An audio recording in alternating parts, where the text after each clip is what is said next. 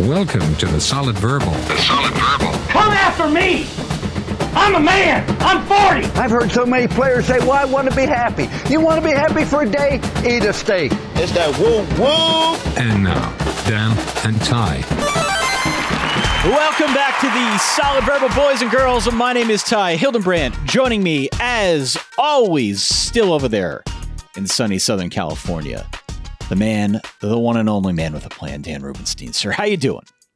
It's so nice of you to call me a man with a plan, because right now, and I apologize for being cryptic, but my life is a bit chaotic in very good ways, but very chaotic. I will be a little bit more detailed about that the next time I record, which will either be later this week or early next week. I promise that you only get solo Ty for a very short amount of time.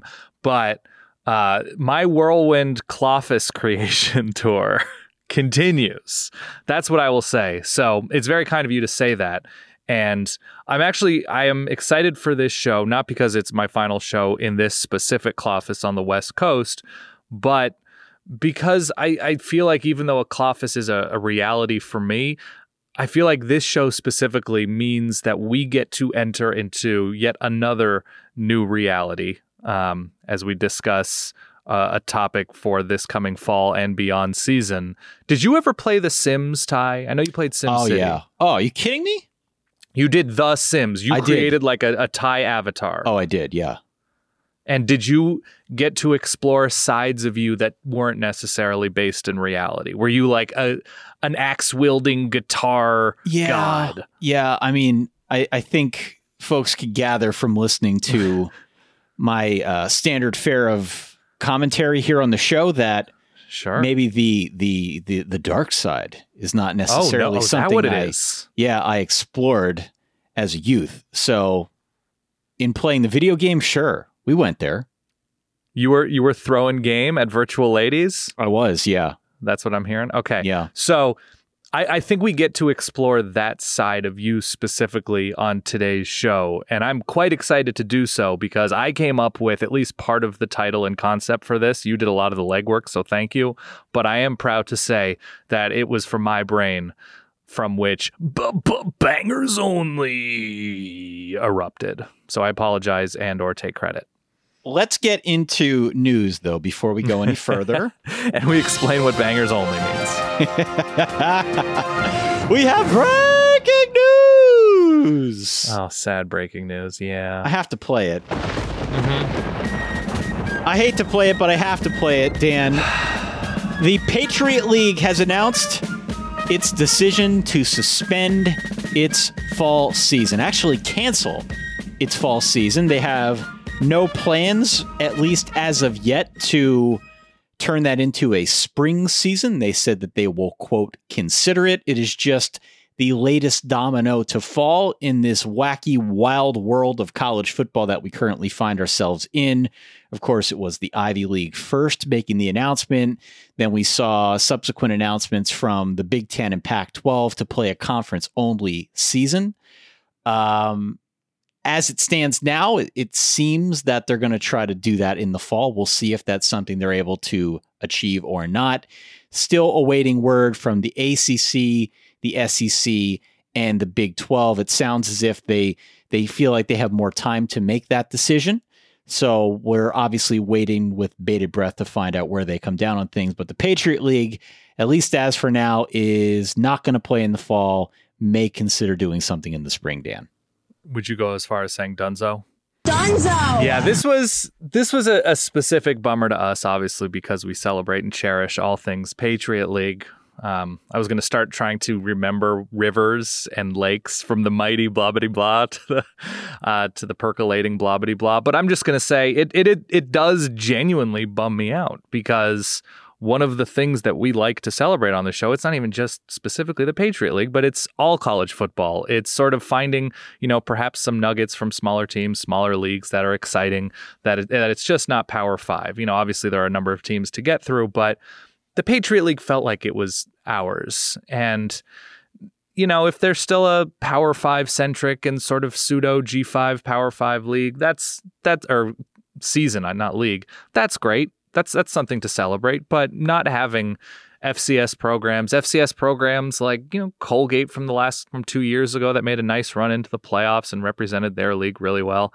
It's a bummer that those stories are not going to pop up, especially in December. So we're sad. I'll speak for you, I think, and saying that we're sad there's no Patriot League. A lot of Patriot League fans, I'm sure, are pretty bummed. There's no Lehigh Lafayette for the first time in 150 some odd years? Crazy. 155? Crazy.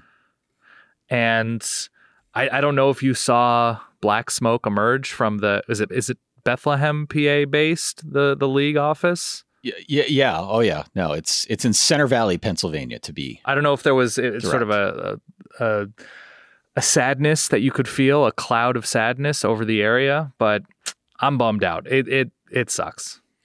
Elsewhere in college football, we have news that JT Daniels, he sought a waiver to play immediately at Georgia. That waiver has been granted. You may recall JT Daniels burst onto the scene as USC starting quarterback. He left after a knee injury, and now by virtue of this being accepted by the NCAA, he has 3 years of eligibility left. It does come with a pretty big caveat, though, knowing where we're at in college football. What exactly does immediate eligibility mean to you? Becomes, I think, a more operative question. We'll clearly see where the SEC decides to go with its season. But notably, if we just keep it within the college football world here, he is expected to contend for that starting role with one Jamie Newman, who comes over as a grad transfer from Wake Forest. So much, I think, remains to be seen on this front where Daniels fits into the equation, not just in 2020 or 2021, but certainly beyond. It's another able-bodied quarterback, a very good one at that Kirby Smart can now add into his arsenal. What is your general impression about who are you more impressed by? Who would you rather have your team not taking a chance on, but sort of going in pseudo blind with, considering their new transfer players, JT Daniels or Jamie Newman, just from what you have seen of each of them at Wake Forest and USC, which I'm sure is limited in the case of both because of injury and games you've seen because they haven't been necessarily consequential. But who strikes you as the higher ceiling guy given the surrounding talent in Athens? Well, I'll answer this two ways. Everything I've read tells me that I should be more excited about Jamie Newman, that he is maybe a bigger kid. He adds a dimension to that offense that perhaps wasn't there before. I think just by sheer number of snaps, the answer is probably Jamie Newman, but I am excited to see more of JT Daniels just because, unfortunately, his first season was cut pretty short. I have no idea what to think. I watched a couple of full Jamie Newman games and saw some really good, some kind of bad, some kind of ugly, and I don't know how much of that is system. I mean, Dave Clawson, the offense has been pretty efficient of late at Wake Forest. The JT Daniels thing, at a certain point, I love that phrase so much. I love that preamble. The injury concerns are, I think, legitimate. Some guys just get roughed up and just have bad injury luck throughout their careers. We've seen it time and time again. The Jamie Newman thing, it almost feels like people, considering how long the college football offseason is, and my goodness, could be this time around, it gives people time to talk themselves into situations. And that's something else that I worry about with Jamie Newman, where he might just be fine, but because people are saying, oh, well, new offensive coordinators make a big difference. Oh, look at the receiving talent that's returning. Oh, look at the field position they'll be put in because the defense. Jamie Newman is just, he's the best quarterback in the SEC. I'm calling it now. And people just, in successive weeks, talk themselves into situations over talent. And so I'm not sure what to think. I suppose the arm talent rests with JT Daniels, but if availability is the best ability, I'm going to go Jamie Newman, I think. Okay. What else do we got? Well, funny you would ask. Yeah. Iowa State's athletic director is detailing significant financial ramifications of there being no college football season. I'm going to read this verbatim. This one comes from a Yahoo Sports article. Mm-hmm. In a letter to the Iowa State community, athletic director Jamie Pollard detailed the realities that athletic departments around the country are facing amid the coronavirus pandemic. In expressing why it is vital to attempt to play college football in the fall, Pollard revealed the financial hit Iowa State, both the athletic department and university itself, will take if there are no fall sports in 2020. The athletic department, quote, would incur approximately $40 million in unfunded expenses in the next 6 months, end quote. While the university's revenue loss for the educational fund for the 2021 fiscal year, quote, is more than $41 million, end quote, Pollard said. On top of that, Pollard said the total revenue losses and costs at Iowa State, quote, since the start of the COVID-19 pandemic through August 23rd, 2020, are estimated to be an additional $73 million, end quote. So, long story short here, this isn't anything that we didn't expect. We knew that there would be a lot of institutions taking a hit, but I think when you see the numbers in print, it obviously resonates on a different level. I know I speak for you when I say that we obviously would love there to be football, but we would love for there to be healthy football conducted in a manner that's responsible, that cares for the safety of the players. This is the other side of it, though. And if you follow college football, if you follow our show, you know we do our best to follow the money. If you're wondering why is there such a groundswell of support still for playing a college football season in the fall, despite the fact that it feels like it may not be the best decision, yeah, you hear numbers like $73 million, and that could have something to do with it. $40 million, whatever it is. It's a lot of zeros, Dan, and it is going to hit a lot of these institutions on the chin, isn't it? Oh, it for sure is. And I feel bad probably first and foremost for, I suppose, 17, 18-year-olds who are going to a school specifically to play a sport, and so much of playing that sport is tied into their identity and their friendships and their time, really. I also, you feel for, the local businesses that are going to be hit pretty hard, right? You're talking about all the tangential and auxiliary situations, restaurants, bars, parking lots, everything that relies on a pretty big crowd for, 6 or 7 Saturdays every fall.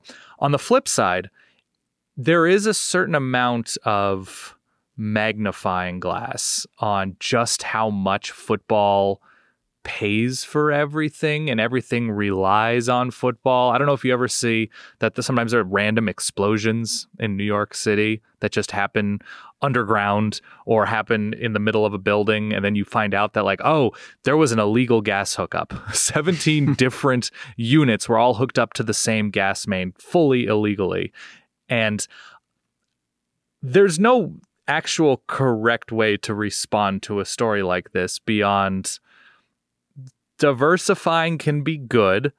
And if we are, as a college football universe, reliant so heavily on this one thing happening and not necessarily prepared for a pandemic, because nobody can be prepared in any sort of, rightful way for a pandemic. But if you are putting all of your eggs into a single basket for so many people in any situation, you're risking a pretty big backdraft. And so I feel for them. I feel for Iowa State. I feel for any school. I feel for FCS schools that are going to be taking hits without getting those payout games that fund so much. But at the same time, college football may have gotten too big. It may have gotten too big. And this is what happens sometimes. And we, if we're going to get, real big picture, we saw it in 2008 with Banks. And is college football too big to fail? Are we going to figure out, are we going to see schools dipping into rainy day funds to figure out how to bail out college football? I don't know. I don't know. But at this point, that's the sort of language we're hearing from people as it relates to how college football is responsible for rising all boats. The tide of college football is now responsible for rising so much more than even we could have fathomed. It's interesting. It's not the only industry that is facing a reckoning about how to organize and how to figure out finances, but I think the business of college football in 2 years, 3 years, 4 years might look very, very different. I have recently learned what the term force majeure means. Yeah, same. And NBA, college football, yeah. Yeah, as it relates to being unable, due to unforeseen circumstances, to fulfill a contract. It's language like that in some of these non-conference matchups that, you see bubbling up in the news. So again, something to keep our eyes on. We will. Two other quick ones here. Texas is going to keep the Eyes of Texas as its alma mater, but will rename the field after former Heisman Trophy winners Ricky Williams and Earl Campbell.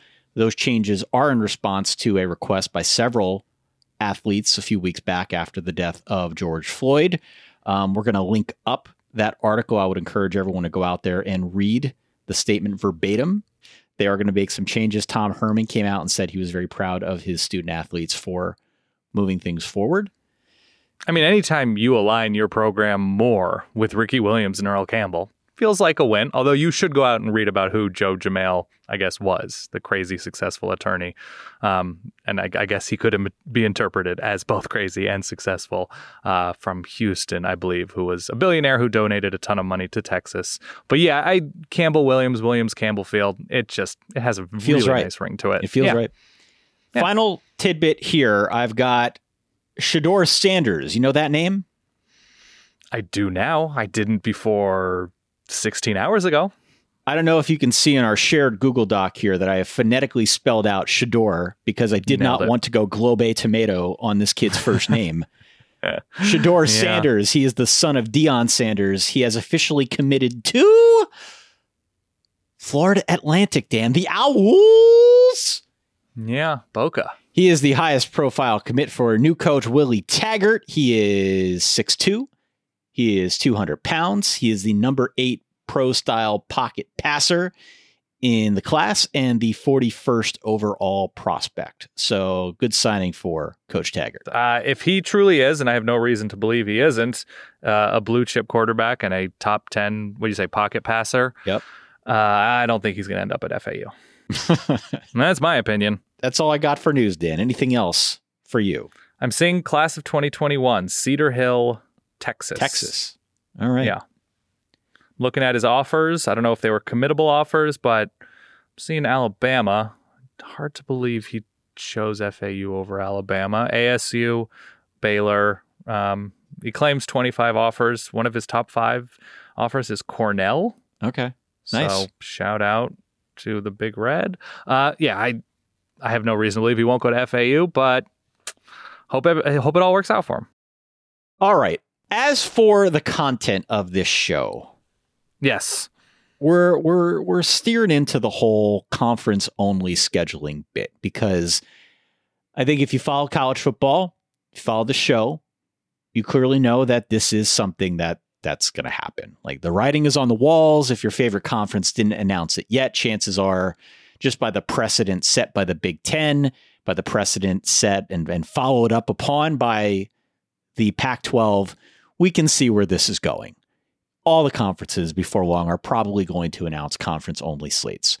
So we started thinking strength of schedule, right? Strength of schedule is kind of like a big deal in our world. We talk about it frequently on pretty much every show we do during the fall, certainly as we get into things like who is going to qualify for the playoff, how do teams rank against one another. Strength of schedule is a very big talking point in the world of college football that will seemingly take on new meaning, Dan, as we enter into this conference-only world. I don't know if I had in mind, I came up with the number 5 because the potential of having 5 games in the fall, perhaps starting in October, and every team taking a week between games, so a bye week separating each week to give teams time to figure out health issues that could bubble up, and then 5 more late winter, early spring, almost like what Breaking Bad, Sopranos, I think Battlestar Galactica. Yeah. A lot of shows have done when they say, okay, well, I know normally our seasons are 10 episodes, but it's the final season and we want to do 14. Let's do 7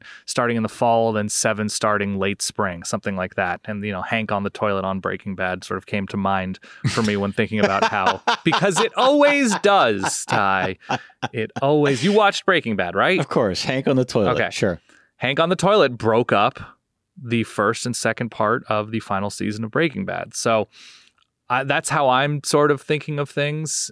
as a possibility, because if you listen to conference commissioners, if you listen to reporters speaking to a lot of people, I mean, our friend Nicole Auerbach, Ross Dellinger has spoken to a number of administrators, Pete Thamel has been very active in this space, that the common refrain is, it's all on the table. Right. We've got a contingency for everything. It's all on the table.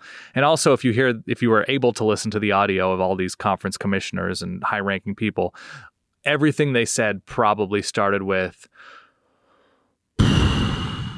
just that sound. That's what probably started out every single answer given to a reporter about where things stand now. So because everything is on the table, we're going to go ahead and assume it contains our bangers only plan, which is I think we looked at Power 5 schools, not that we hold anything against G5 schools, but the G5 situation is more up in the air right now, given that we don't know what's happening with Power 5 scheduling across different conferences and non-conferences. So we'll see. There are certainly bangers only teams on the G5 level, but for this exercise, I don't think we've highlighted how bonkers it would be if we had an all gas, no break season, where in this hypothetical world, what does every that team mean? is What does that mean?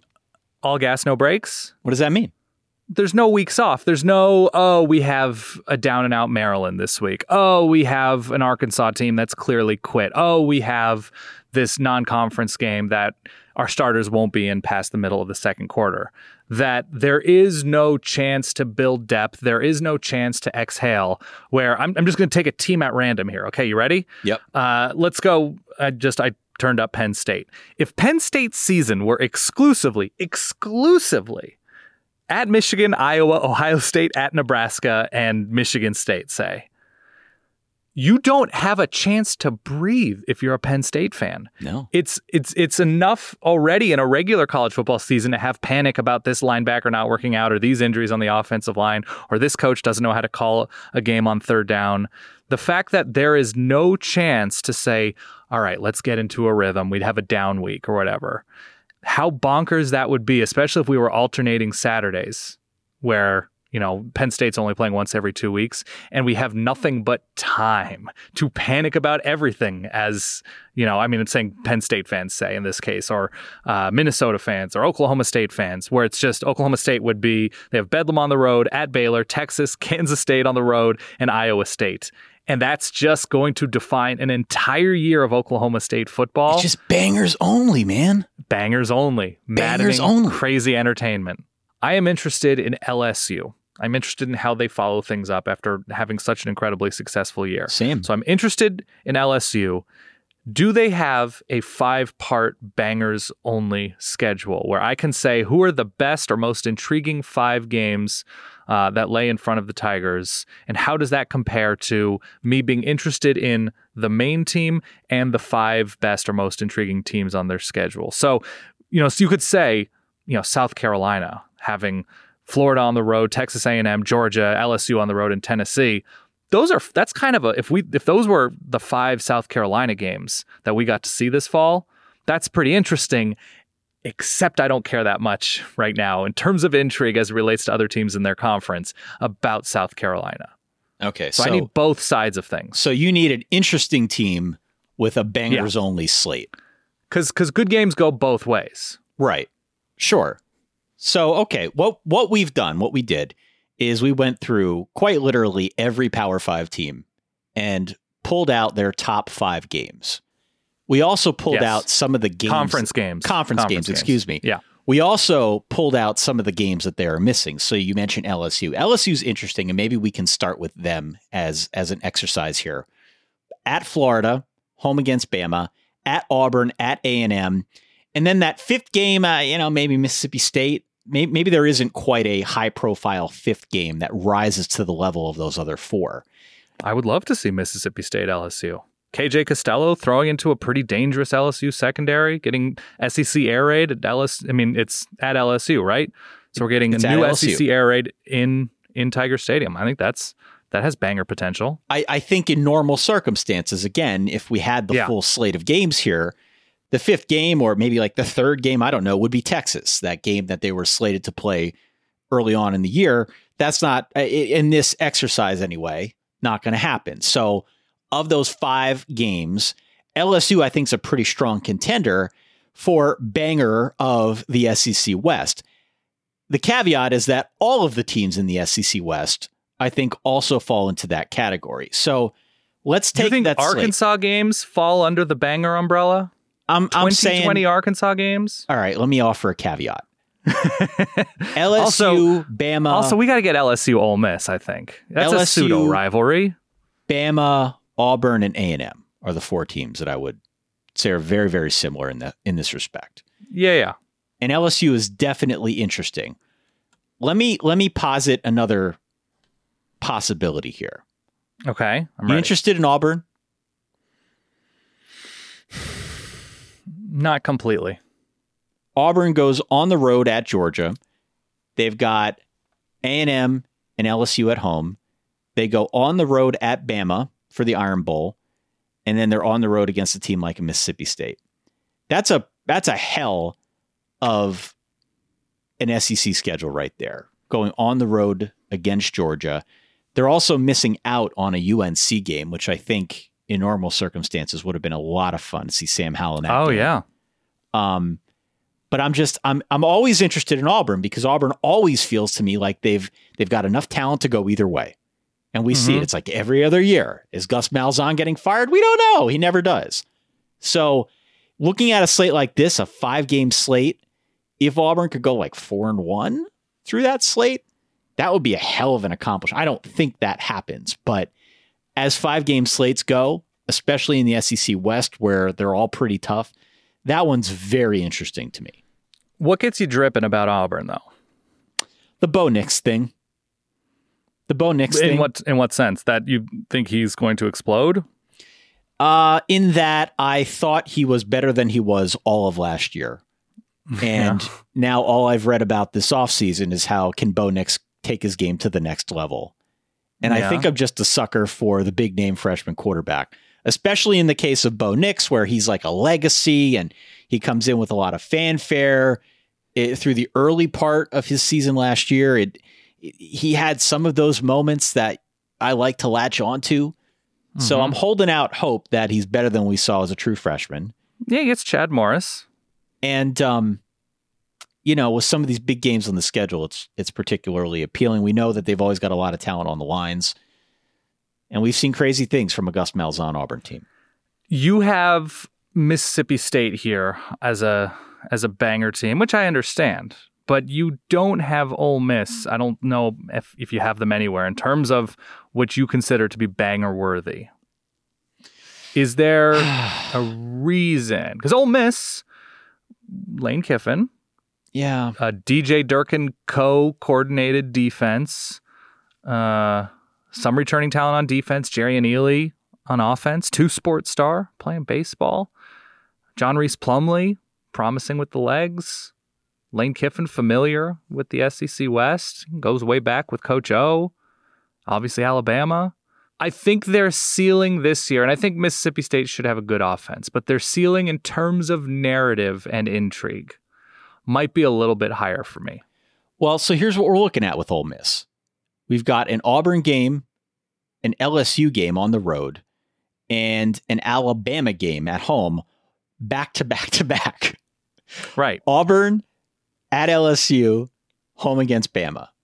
And 4 of their top 5 are at Vaught Hemingway. I'm seeing Auburn, Correct. Bama, Florida, and the Egg Bowl, all hypothetically bangers only. All gas, no breaks. We've got Florida.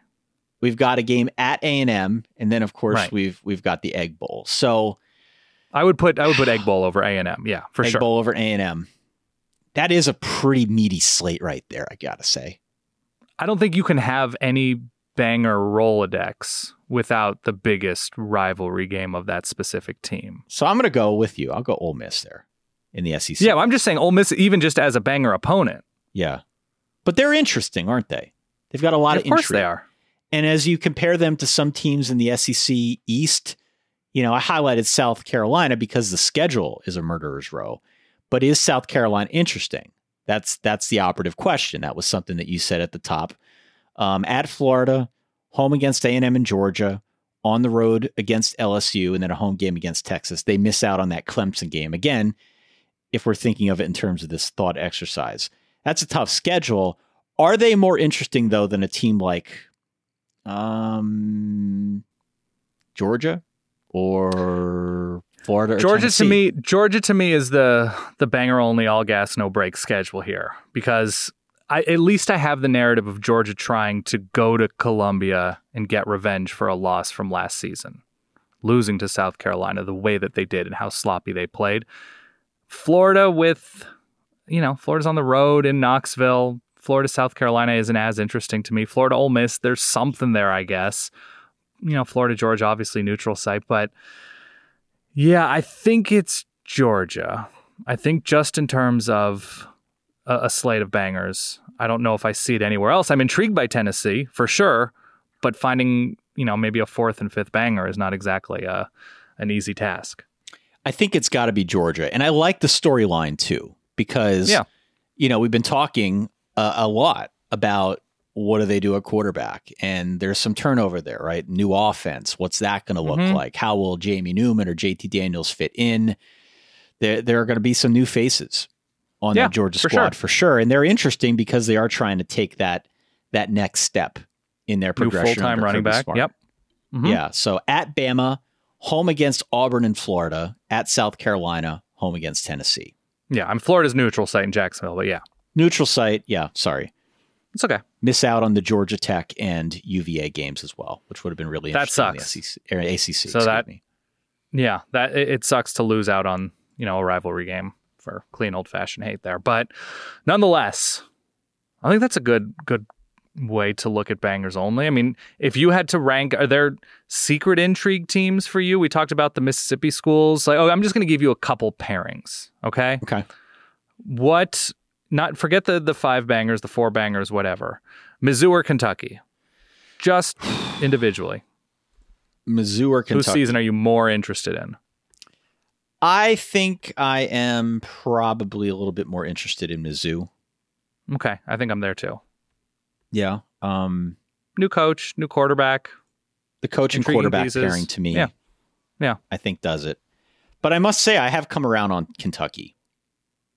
And I don't want to slight the Kentucky fan base. Once was enough for me. Let's move to the Big Ten, okay? Okay.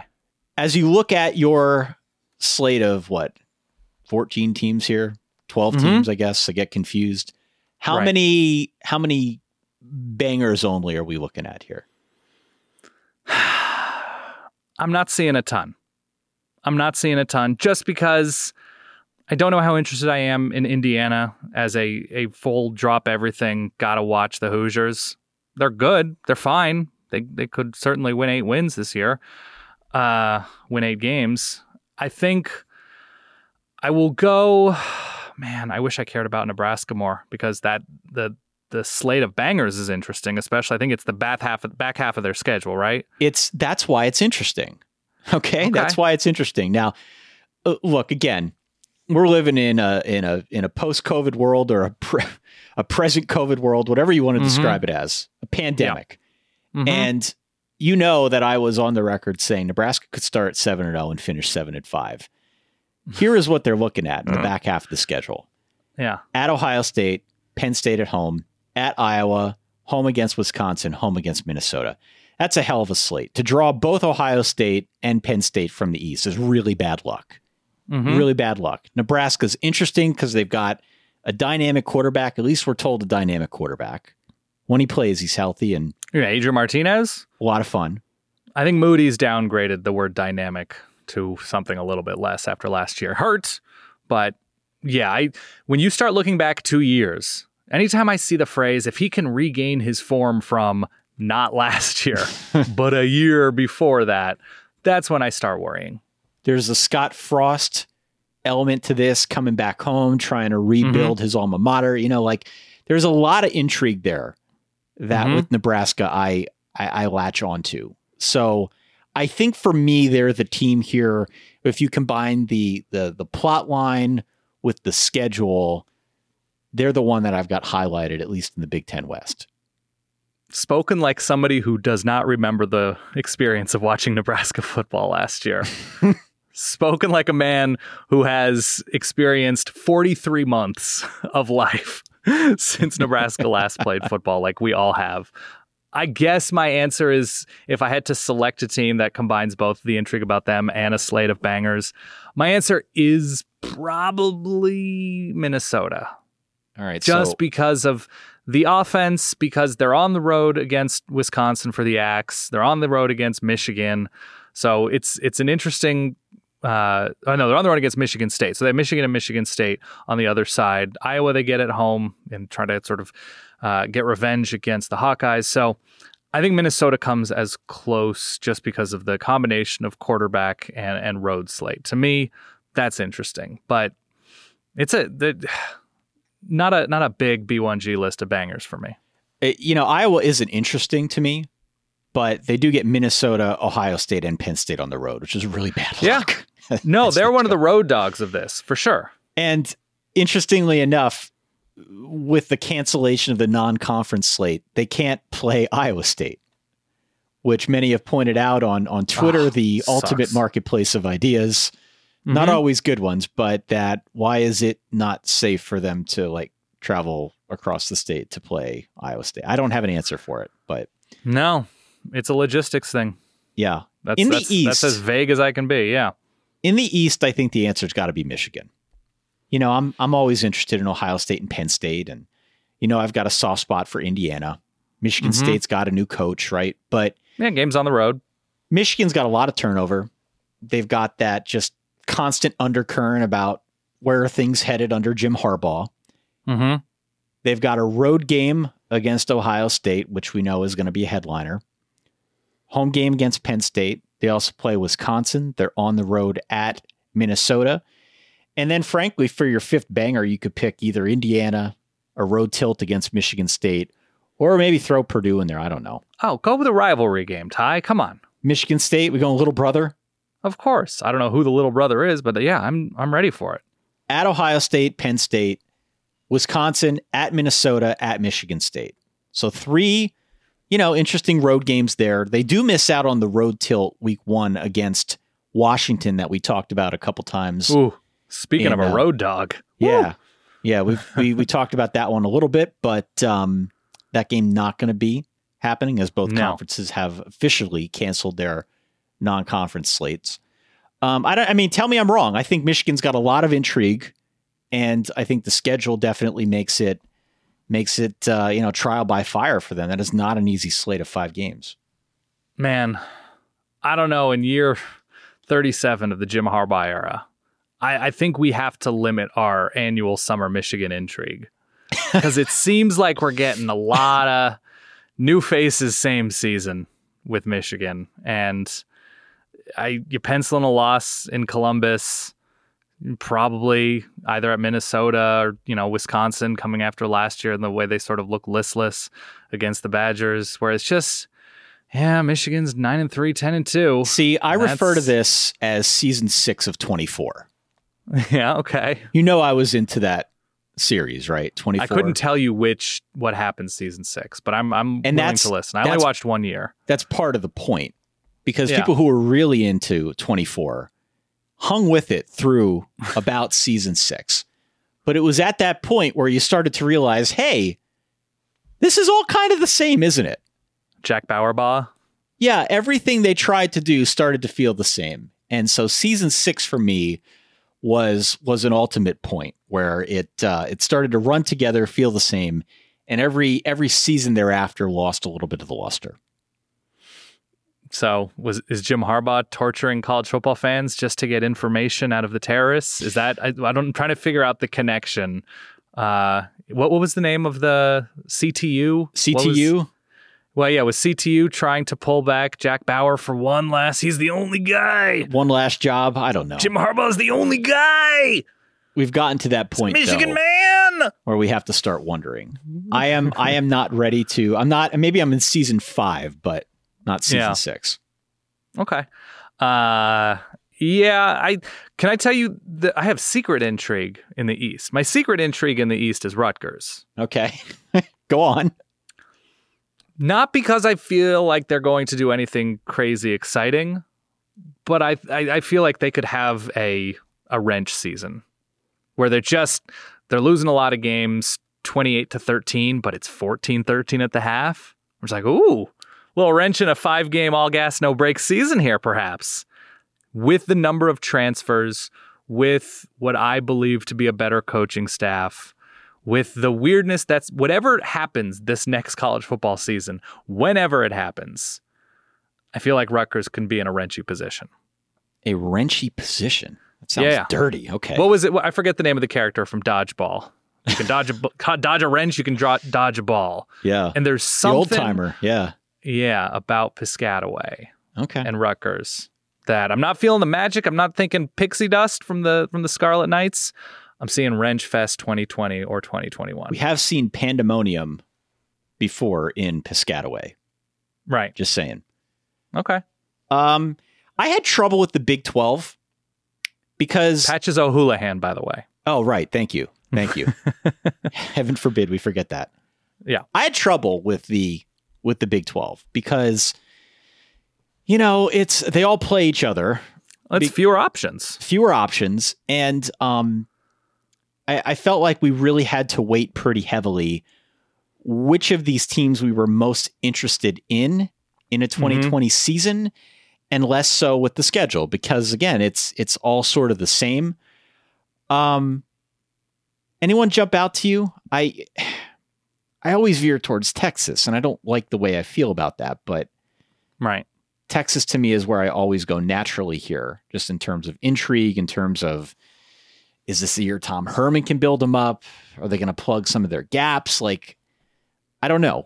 How do you come down on the Big 12 here? Oklahoma, Baylor, and K-State. I'm going to tell you why. Those 3 teams travel to Ames, Iowa. And that's banger capital city, Ty. We've got Oklahoma on the road against TCU, whatever. Fort Worth is fine, but Iowa State does host Oklahoma, and it seems to be spicy every season, Ty. So you sign me up for Iowa State, OU, wherever it is. We have, I said K-State. Yeah, K-State is a road dog, and that includes an Ames trip.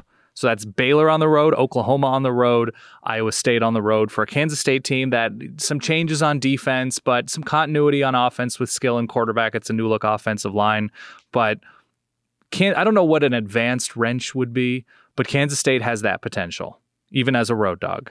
I would agree with that. Baylor with a new coach on the road in Norman, on the road in Austin, and on the road in Ames. That's tough. It's weird, but returning quarterback, interesting hires on both sides of the ball coordinator-wise. I think Baylor is all gas, no brakes. And they don't have to play, Incarnate Word. No Incarnate Word. No. So there is that degree of Baylor starting off on the same foot after so many years. And I know this is an older narrative, but so many years of just ignoring Baylor in September, that they're a big beneficiary of just getting into it as everybody else gets into it. So they're Baylor banger. I'm there. I'm either Texas or Baylor. And I'd like to retract Baylor banger as a phrase. I'd like to officially retract that. In all seriousness, I have officially retracted it. I'm either on the Texas side of the coin here for all the usual reasons. Oh, and I'm always interested in Texas. Get out of here. Or Baylor. The new coach. Okay. What happens without Matt Rule? How does Dave Aranda look as a coach? Sure. We've been waiting for a while to see what Dave Aranda could do as the CEO of his own program. I'm very excited to be the coach of Baylor. Really excited for our kids. Really hope we can play. He's Lego Batman. That's a really good impression. Happy with what I'm seeing out there. We're going to go out, take it one day at a time. Oh, God. That's too good. Got a great group, got a great locker room. Stop it. That might be the reason Baylor's the answer, because of his voice. Go Bears. Oh, I'm going to miss Dave Aranda voice that I only recently discovered if we don't have a season this fall. I'll be ready. I had no idea that was a thing. Yeah. Oh, yeah. Man, we're going to have a lot of Bruce fun with Wayne. that, aren't we? Yeah. Let's go to the Pac-12 if we could. Okay. Washington for me is the answer, and here's why. Road dogs, baby. Yeah. All road games all the time. Yeah. New coach, got some turnover. We know about that. Not playing that Michigan game. Great. On the road at Oregon, at Utah, at Cal, at USC, and at Wazoo. As Bangers only schedules go, that was the only one that I could find. There may be others. The only one that I could find where maybe the best 5 games on the schedule are all on the road. I think for Washington, we have to say they get a Vegas bubble. They get the treat of a Vegas bubble. If they don't get to play a home game all fall long, we have to say neutral site Washington. And that feels like the right place. That they get to play their games at Sam Boyd Stadium, or as I called it, Gorman Bishop Field for Tita Field. But yeah, Oregon's got to go to Vegas, SC to Vegas. They're direct flights from LA, definitely not from Spokane area. Utah, Cal, yeah, you can get to Vegas. Washington players get better accommodations. They all get condos at the whatever resort. And that's the concession, I think, for the road dogs that are Washington. Yeah. Let me ask you a question about Oregon, Dan, if I could, very quickly. Yeah. Do you have a little less disdain for the coronavirus because it also means the cancellation of that North Dakota State game? I'm relieved that Oregon doesn't play Trey Lance and the Bison of North Dakota State. Correct. Yeah, I mean, it's lose-lose. You beat up on North Dakota State, you're like, well, they're a good FCS team. But yeah, obviously Oregon's going to beat them. And if you lose to them, you laughed at. Why'd they schedule them, right? Right. So it would have been nice as a football fan to see what exactly North Dakota State could do against a clear top 10 team in the country. That would have been really nice. I'm disappointed because I've seen a good amount of attention on Trey Lance, who I don't even think threw an interception as a freshman last year for the Bison. To see what he could do in again, we're talking alternate universes here, a rockin' Autzen Stadium, that's a bummer to me. The fact that it was a crazy look-ahead game with Ohio State coming into Autzen the following week, kind of a relief. Yeah, it is. Yeah, I got to say, of all the conferences that I saw, there are some high-profile games here. We'll talk about some of the games that teams in the ACC are missing out on. But, and certainly no disrespect to teams like Wisconsin, who had Notre Dame, had App State. No disrespect to a team like a South Carolina that might not get a chance to play its in-state rival in Clemson, which, falls into that Iowa State category. But the Pac-12 if you have 5 games of a team to watch, though, do you want to enter the Cone Zone? Is that somewhere you really want to be quarantined this fall? Cone Zone. Be honest, Ty. I don't know. To me, no. No, I don't really. Okay. I was just where I'm going with this is the Pac-12 is really missing out on some non-conference games. Oh yeah, had a huge opportunity. USC is not going to play Bama or Notre Dame. Washington, we already mentioned Michigan. Oregon, as a college football fan, yeah, I'm interested in North Dakota State, and of course the Ohio State game as well. So a lot of artillery there.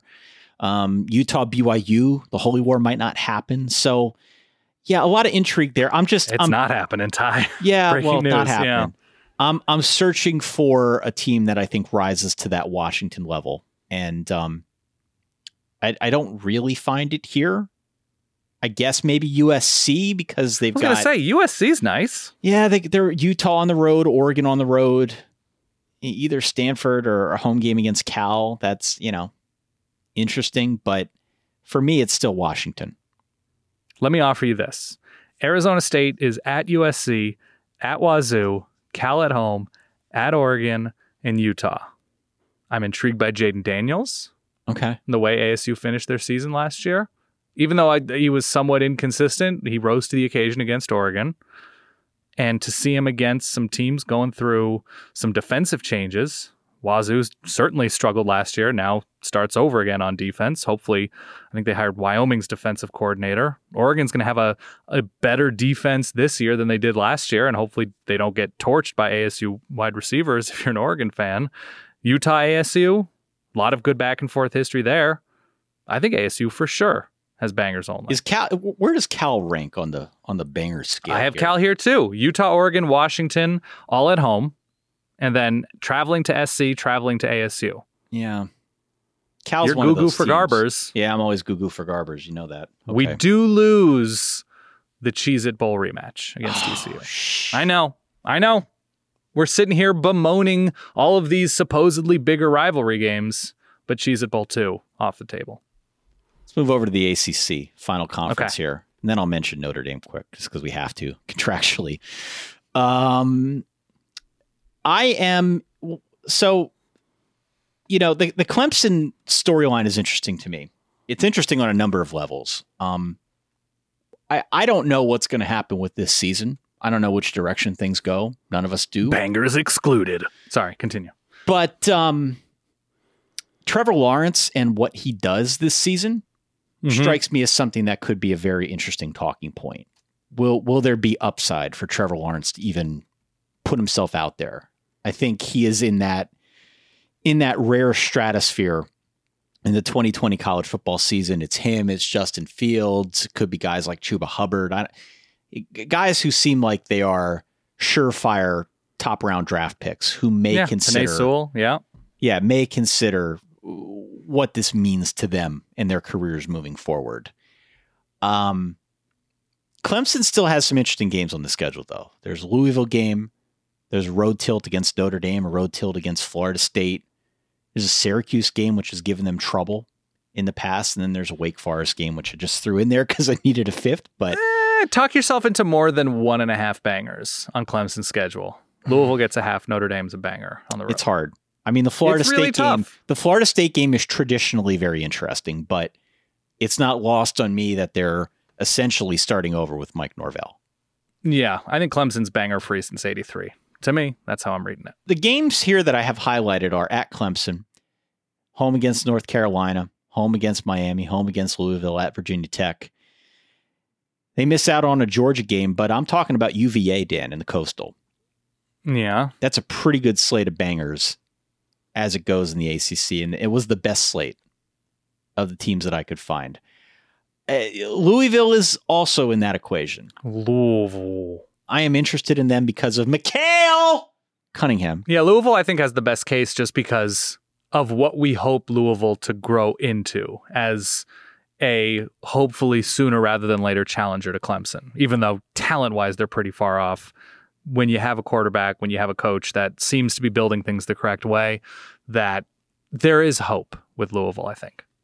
At Clemson, home against both Florida State and Virginia Tech, on the road at UVA, on the road at Notre Dame. That's a pretty good slate. They miss out on the Kentucky rivalry. Florida State's TBD, but a lot of these teams are teams Louisville should beat and should beat with some comfort if they are indeed taking that next step. So that's intrigue. That's banger. I got Coastal? here Virginia Tech missing out on Penn State's kind of a bummer. Florida State in particular misses out on non-cons against West Virginia, Boise, and Florida. Good for Florida State, though. Good for That's them. tough. Yeah. Which is good for them. And Miami misses out on a road trip to East Lansing. How would you settle things? How would I settle things? Yeah, how would you settle things? If you have a bunch of 5-0, 4-1s, maybe a scrappy 3-2 who had two crazy tough road games, very tight loss perhaps. It's without the data of 12 games where we're seeing how a team improves over 3-4 months. We're seeing 5 games with a week separating each game, or I guess a week off separating each game. Do you say, well, Ohio State is just the national champ. They look the best. Are you just awarding it? Are you fielding a neutral site low-key national championship somewhere? I think it's Barry Alvarez on Twitch, 24/7. Let's go. Talk it out. Let's hear what he has to say. Former AD, former standing coach. With only 5 games, do you take 3 weeks off and then do a Sweet 16 tournament in some sort of bubble? Oh, man. Can this be our next show? Sure. So how to decide a 5-game season using either games or not games to decide things? This is the show we're doing next Wednesday. Where's the bubble? How's the bubble enforced? This is what we're doing next finals Wednesday. There. This is a great idea. I'm going to put it on our sheet right now. This is what we're doing. What separates 4-1 teams? What criteria? 5-0 teams? Are you automatically out if you lose twice? We're So there's that. inventing It's our almost- own universe is what we're doing. So it's what it is it's double elimination. I think so. I think it has to be. Double elimination. All right. Are we saying flex bracket? Could be an 11-team bracket with some weird bye week action. I am down with the flex, baby. All right. Bangers I'll just only. mention bangers only. I'll just mention Notre Dame here very quickly.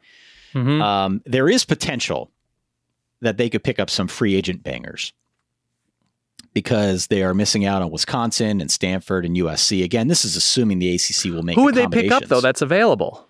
Well, I'm just wondering, like, would they pick up a team like a Miami or a UNC? A Lehigh. Lehigh? Yeah, I mean everything's on the table. They do play Clemson and Louisville at home. They got a road game against Pitt, which could be tricky. But I'm curious if there would be a move to try and pick up some action there. If there are ACC teams that are left wanting additional football games. I also want to make mention of BYU. I know I got BYU fans that listen. They're in a real weird spot here. And Vanquish that foe. They've got games against Utah, which we mentioned, Michigan State, Arizona State, and Minnesota, all of which are seemingly canceled in this scenario. So hopefully they're able to, if things proceed, find some way to craft their own bangers only schedule. But things looking a little rough for the Cougs. Maybe BYU puts on a secret Mountain West hat and is like, baby, I'm sorry. Hey, shh. All right. Well, this is a weird show. Can I ask you one final question? One final question. All right. Just because we're talking about, a record setting, or not record setting, but a once in a lifetime set of 5. And bangers only just sort of brings to mind some sort of radio hour in Tulsa. I don't know. Michael Jackson had 5 number 1 hits on the album Bad. Only one artist since then has had 5 number 1 hits on a single album. Who was it? Got to be Lady Gaga, right? Katy Perry, your girl, on 2008's Teenage Dream. Man. 5 number 1 hits. I think it's Teenage Dream, E.T., Firework, California Girls, and I'm missing one right now. Is it Hot and Cold, or was that the previous album? I'm missing one from that album. But she was the record-tying artist that on that album, on Teenage Dream, bangers only. Man, okay. Hi, I can't believe you got that wrong. That's a wheelhouse topic for me, Katy Perry. I just didn't have enough time. I did download the 8-bit version of Firework. But Teenage Dream, with the most successful number 1 single album of the modern era, Ty, and you whiffed. Well, we should leave it there, Dan. Okay, we should leave it there. That. To my everlasting shame. Last Friday night. Oh, thank you. Okay. Mm-hmm. I am Ty. He is Dan. Thank you so much for listening. Don't forget to subscribe to the show. Got another one coming on Friday morning, a conversation with a good friend of the Verbal. Yeah. Also, don't forget to give us a 5-star review if you like the show. Going out and follow us on Instagram, on Facebook, on Twitter. And if you want to keep the conversation raging, where I'm sure many other Verballers will be talking about their favorite bangers, going out to solidverbal.reddit.com, Dan. I have nothing to add, Ty. I have sort of destroyed my voice doing Dave Aranda. So I'm going to sign off here. For that guy over there, my good friend, Dan Rubenstein. For myself, Ty Hildebrandt, y'all take care. We'll talk to you in a few days. In the meantime, stay solid. Peace.